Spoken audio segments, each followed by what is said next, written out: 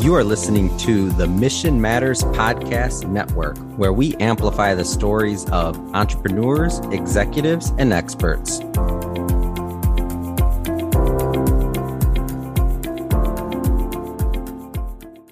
Hey there, everyone. I'm Ken Goldberg. Welcome back to Leveling the Playing Field, where we debunk myths, fallacies, and misunderstandings about markets, investing, and risk. Today, we're going to talk about a subject, a topic that's so scary, most won't even address it. And that is the concept of zombies in our portfolios. No, not necessarily the Walking Dead like the movies portray, but in this case, the Walking Dead companies. So let's define what a zombie is according to Wall Street. Zombie companies are companies who cannot service their debt from their operations. In other words, they can't pay the interest on the debt that they have. And so in order to do that, in order to pay their debt, they have to continually borrow more to pay their current debt. In fact, they have to increase their debt, sell more bonds, borrow more money, just so they can pay off their current creditors. Now, this is an interesting chart. If you'll scroll down to chart number 1, which should be labeled Zombie Companies, this is the Russell 3000 index. Those are the 3,000 biggest companies in the U.S., and you can see that we are currently sitting at 24% of the index. Think about that. That's about 740 of the Russell 3000 companies that are classified as zombie companies. In other words, they're not able to service their own corporate debt through their own operations. Quite an interesting topic. This is a chart brought to you by our friends at, Elliott Wave International, plus with data from the Loothole Group and some other sources. You'll see them posted on the bottom. But the concept here is that ever since the 2002 or so bottom of the dot-com bubble, when markets crashed from 1999 until 2002, you can see this steady stream of growing amounts of companies qualified as zombies. It's a horrible condition to be in if you're a company where you're not able to survive without borrowing money. It kind of seems like something our kids might do, who just continually ask for more and more money and don't go get jobs. But let's move on. I wanted to talk not just about the zombie apocalypse brewing, as this chart names, in the Russell 3000. But if you go to the next chart, this is the scary one, because this shows that the pseudo-government agencies known as Freddie Mac and Fannie Mae, the big mortgage lenders that got so decimated in the 2007 through 2009 declines, you can see here that those declines back then, the great financial crisis, which is what 2008 and 9 are known as, took 99.7% off of Freddie Mac, the Federal Home Loan Mortgage Corporation, and 99.8% out of the valuation of Fannie Mae, the Federal National Mortgage Association. And only because of the government's bailout are these companies still alive. In fact, they're doing it again. Look, from the bailout low in 2009 or so, these companies rose back up. And again, from the about 2015 or so peak, they're down another 94.2% for Freddie Mac and 94.5% for Fannie Mae.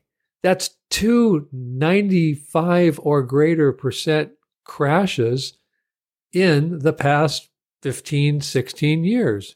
What are they doing wrong? What's going on? Well, it turns out that their portfolios are full of mortgages that don't necessarily stand up for themselves. In other words, there's a lot of borrowers that even though housing prices have risen and stock valuations have gone up and net worth in general, we're told, has increased, there's a lot of trouble still with people's accountability with the amount of money they're borrowing. So here are two governmental agencies that are so far down again, 94.2 and 94.5% respectively. And we haven't even gotten broad agreement that the current recession is in fact a recession. It is a recession. By definition, it's a recession, which is two negative GDP readings in a row. So we have that. But no one's really talking about the recession. And here is why, because imagine what a recession would do to these governmental agencies that represent trillions and trillions of dollars. These are portfolios that are buried in the dark secret doors of the government and the Federal Reserve, where secret bailouts are taking place. Kind of scary. Speaking of scary, look to the third chart. The third chart is a graph of the Bloomberg Global Aggregate Negative Yielding Debt Market Value. Now, what does all that mean? Well, into late 2021, in fact, into kind of 2019, and then you can see a drop, and then back up into early 2021, and then a drop, and then another rise into late 2021. This was the amount of negative yielding bonds that were being issued around the world. Now, what is a negative yielding bond? Let's talk about that. It's kind of like a zombie company that can't survive on its own operations. It has to borrow in order to pay its debt. Negative yielding bonds are even more ludicrous. Check it out. If you buy a bond, then you give money, you lend money to a entity or person, and that is going to pay you interest. So a negative yielding bond would be you loaning money to somebody else and you having to pay them. So instead of you getting interest, that would be a positive yield. A negative yielding bond is when you give someone money, you loan someone money, and you have to pay them for your ability to loan them money. I mean, it's almost impossible to explain. It's even harder to understand. Yet look, up into late 2020 and early 2021, there were $18 trillion of these negative yielding bonds throughout the world. 18 trillion. That's unbelievable. The fact that people would lend other people money or lend governments money or lend corporations money and have to pay for the right to lend somebody money is really beyond belief. And that's why you can see up there at the top, I have noted that's where DSE warned to its clients. It warned throughout the social media sphere that we post articles to that a disaster was looming because you cannot continue to create and float an environment where you have to pay people to take your money. I mean, look, you loan them money because you want a return. So why would you loan someone money when you don't get a return? In fact, you have to pay to loan them money. Again, it's so ludicrous, I can barely even get the sentence out. I can barely even make sense of it so that I can explain it. But yet, here we go. And as you can see there, also labeled on the left, the bubble has popped. $18 trillion at the all-time high is, check it out in the lower right-hand corner, zero. That's $18 trillion that is no longer in existence, wiped out, gone, kaput, fini, zilch. It's not there anymore. It's lit on fire and burned away. So again, what am I doing? I'm drawing a picture of how extreme the world has become and how not even close to bear market bottom we currently are. Speaking of that, let's go to the fourth chart. The fourth chart is very near and dear to all of us, of course, because many of us have homes. And what this shows is the predictive behavior of the top chart onto the bottom chart. The top chart is existing home sales, the number of sales, not price, just the number of transactions. And as you can see, that peaked last time there was a blow-off. Last time there was a house mania in 2005, and it slid for 6 years. Now, what happens after that? Well, look down below that, and we can now see the U.S. existing home price as well. So the number of sales peak in September of 2005, and the price peaked in July of 2006. Okay, that's a little price lag. And what it allows us to do is use the turn down in the number of sales to predict and warn what's about to happen in the price. And in fact, it's happened again. You can see over on the right side now that the number of sales in the most recent housing mania peaked in January of 2021, 2 years ago. The price, as you can see straight below that, peaked in June of 2022. So there was about a 14, 15, 16-month lag again in price decline once the number of sales rolled over. Now, if this current slide, which is even steeper, look up on top to the number of sales. The current slide in number of sales is even steeper than the 2005 slide in number of sales. Look where the price is on the graph at the bottom. The graph shows that price just started to fall. Now it's falling pretty steep, I have to grant you that. And what we can see is that blue line in the bottom chart, that blue line that kind of smooths out the up, down, up, down, up, down line. That is what's known as the 12-month moving average. Now, you can see back to the left in July of 2006, it took a couple of months. It took even longer than that. It took about 2 years of declining price to turn the blue line down. And when the blue line turned down, that didn't mean that prices were bottoming. That's when prices accelerated. The losses, the drops in price started to be steeper then. And so what this is telling us is that the 15 or 20% across the country decline in in home prices that we've seen since June, right? Most markets are down 15, 20%. Some are down much more. Manhattan, high-end real estate in Manhattan and San Francisco, places like that. But there is much more damage to come. And in fact, I've taken the liberty of putting the black dashed lines lower on the bottom graphic here to show what is likely coming.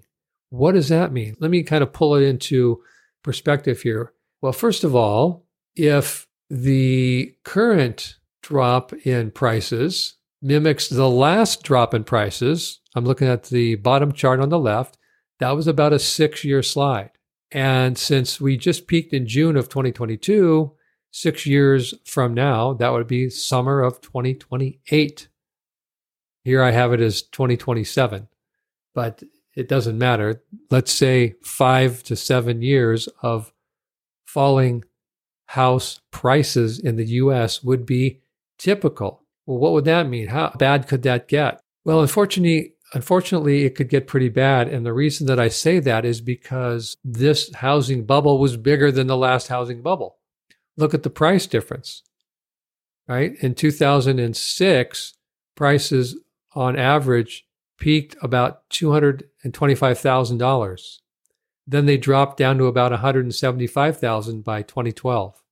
And then they rose up to $425,000 at the summer's high, almost doubling the high of 2006. So what we've been looking at and what many trends are starting to point at and what history typically shows is that halfway down is where we would expect prices to come. In other words, you take the low of $175,000 per average house in 2012, you take the high of $400,000, You split that difference, that's about $230,000 difference from low to high, and you cut that in half. 230 divided by 2, that's 115,000.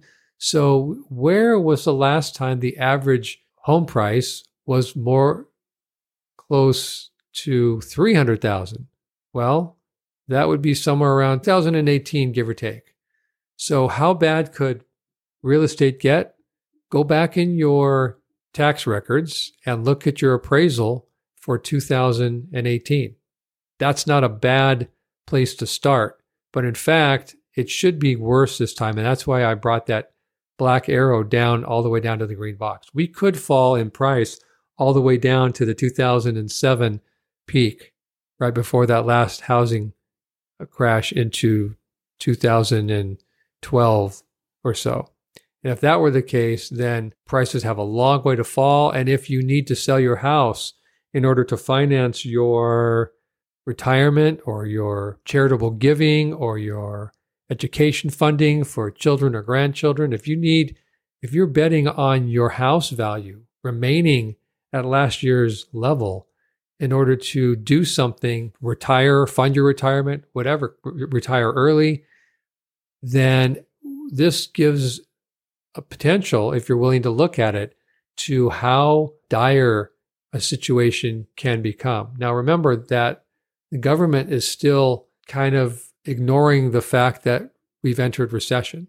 They're continuing to raise interest rates, and raising interest rates is just making the recession worse. It's going to be potentially deepening and worsening the recession. Why is that? Because the higher interest rates go, the less easy it will be. The population at the margin, the population that doesn't have excess money and needs to borrow and needs to zombieize their buying, in order to acquire goods without the money to pay for them. It makes it harder for the people at the margin who do need that funding to gain credit, to continue their buying. In some cases, to have money for rent, to have money for food, new cars, even used cars. So the continuation of the government's program to hike interest rates is not good for the economy. It's perhaps even the cause of what's to come. So with that in mind, we now have some forward planning that we can use to make some financial decisions. For instance, like I just said, if you are planning on using the sale of a home or real estate to finance something that you want to do or need to do in the next 5 to 10 years, then every year between now and then, you may see that your house valuation or your home valuation or your portfolio of homes valuation is declining. And the only way to keep that from happening, there's two ways. First of all, the economy can fix itself somehow magically and turn back up, and new price highs can be seen in those assets. The other way for that to happen is for the economy to falter and become worse and take a broad and unwavering and general ugly paintbrush and paint all over us what a recession means. And most of us haven't really lived through a deep recession. We've had little recessions from time to time, but we haven't really lived through a big, dark, ugly recession.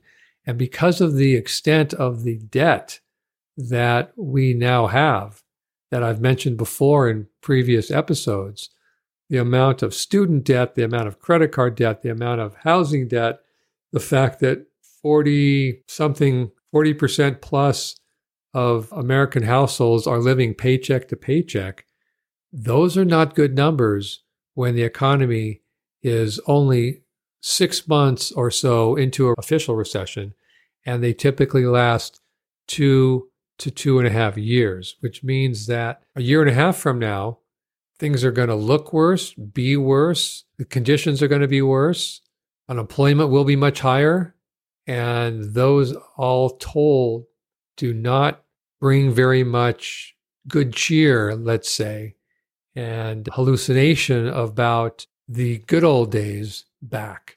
In fact, the good old days were good. They were great. They were fantastic, but they're old and we're not there anymore. So we have to really use things like this. The data that I bring to your attention today, the reason that I brought them in chart formation rather than just rattle off data is because until you see them, until you see what's happened in the past into the history of these occurrences, we tend to forget.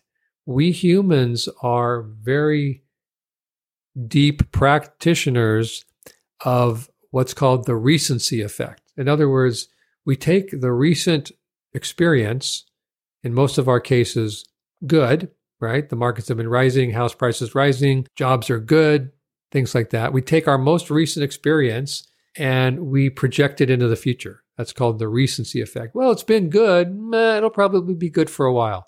The problem with that is that keeps us from managing risk. It oftentimes makes us a little bit too arrogant at work. We often see people start to get lazy. They stop worrying about top achievement and really peak performance, and bosses start to take notice. And when it's time for companies to cut employees, those are the people that get cut. And so we have to really be careful about that. That's the recency effect. Well, things are good. My job's okay. My boss doesn't really bother me. I don't really need to work harder. Well, there are always people that are new to the company, that are new to working, and they're out there busting their butt and working hard. And when it push comes to shove and a company has to cut numbers, cut overhead, cut staff, they're going to cut the underperforming staff, not the super performing staff. What else does that tell us? Well, if we have these thoughts about buying a new house, well, this is the type of data that allows us to relax a little bit. We don't have to go chase price like we've been chasing prices for the past 5 years. If we need to sell a house, that might be where we want to light a little fire under ourselves and get that going. If I had a house that I needed to sell in the next 3 to 5 years, for sure 3 years, I'd be selling it as fast as I possibly could right now. Because likely, you can see how long it took just in this last chart. Look at the bottom. From July of 2006, it took till 2016 for prices to return to the 2006 level. 10 years before prices returned. So push that forward. If we've actually just seen a peak in June of 2022, as this chart shows, where the average price of a house is $425,000, and it takes 10 years to get back to that, well, that doesn't fit if you need that money in the next 3 to 5 years. If you need the value that your home or your property that you're going to fund something was last year, and it drops for the next 3 to 5 years, and then takes 3 to 5 more years or longer to get back to last year's peak value, what does that do to your plan? So if that's possible, if it's possible that you need that, then you need to make a new plan. You need to have a plan of selling it right now real fast so you can maintain as much of that value as possible, or you need to perhaps change your plan. So now we get into this issue of admitting that we're wrong and the fear of making a decision, right? Because here's the fear. What if I sell the house and then it turns back up immediately? Well, prices are only, if you're lucky, 10 to 15% off of peak pricing of 2021, 2022. Maybe they're a little bit lower, but let's say even if they're 15 to 20%, if you can get 15 to 20% of your peak value now, and you don't have to see that potential value drop 30, 40, or 50%, then look how ahead you are. So there's one potential pathway. So again, what was the fear? The fear of selling now and having the price go back up. Okay. But what about the fear of not selling now and having to sit through that devastating decline in price. So these are the types of decisions that you have to make if you're not accustomed to making these types of situational decisions, if you're not good at weighing out risk versus return of action, then seek help from your professionals. Ask your broker, ask your financial planner. Feel free to ask us. You can reach me at Ken at dsctrading.com. And we are happy to be of service however we can. So what I want to do now is thank you so much for listening to our podcast. There are thousands of podcasts out there. We so appreciate you taking the time to listen to ours. Please feel free to forward this to those of you that have friends or relatives that are thinking about some of these concepts and maybe don't already listen to our podcast. Let them know that there's help in the decision-making process available, that there's data that's not being shown to them on the nightly news. And if we can help, we absolutely want to, and that's what we're here for.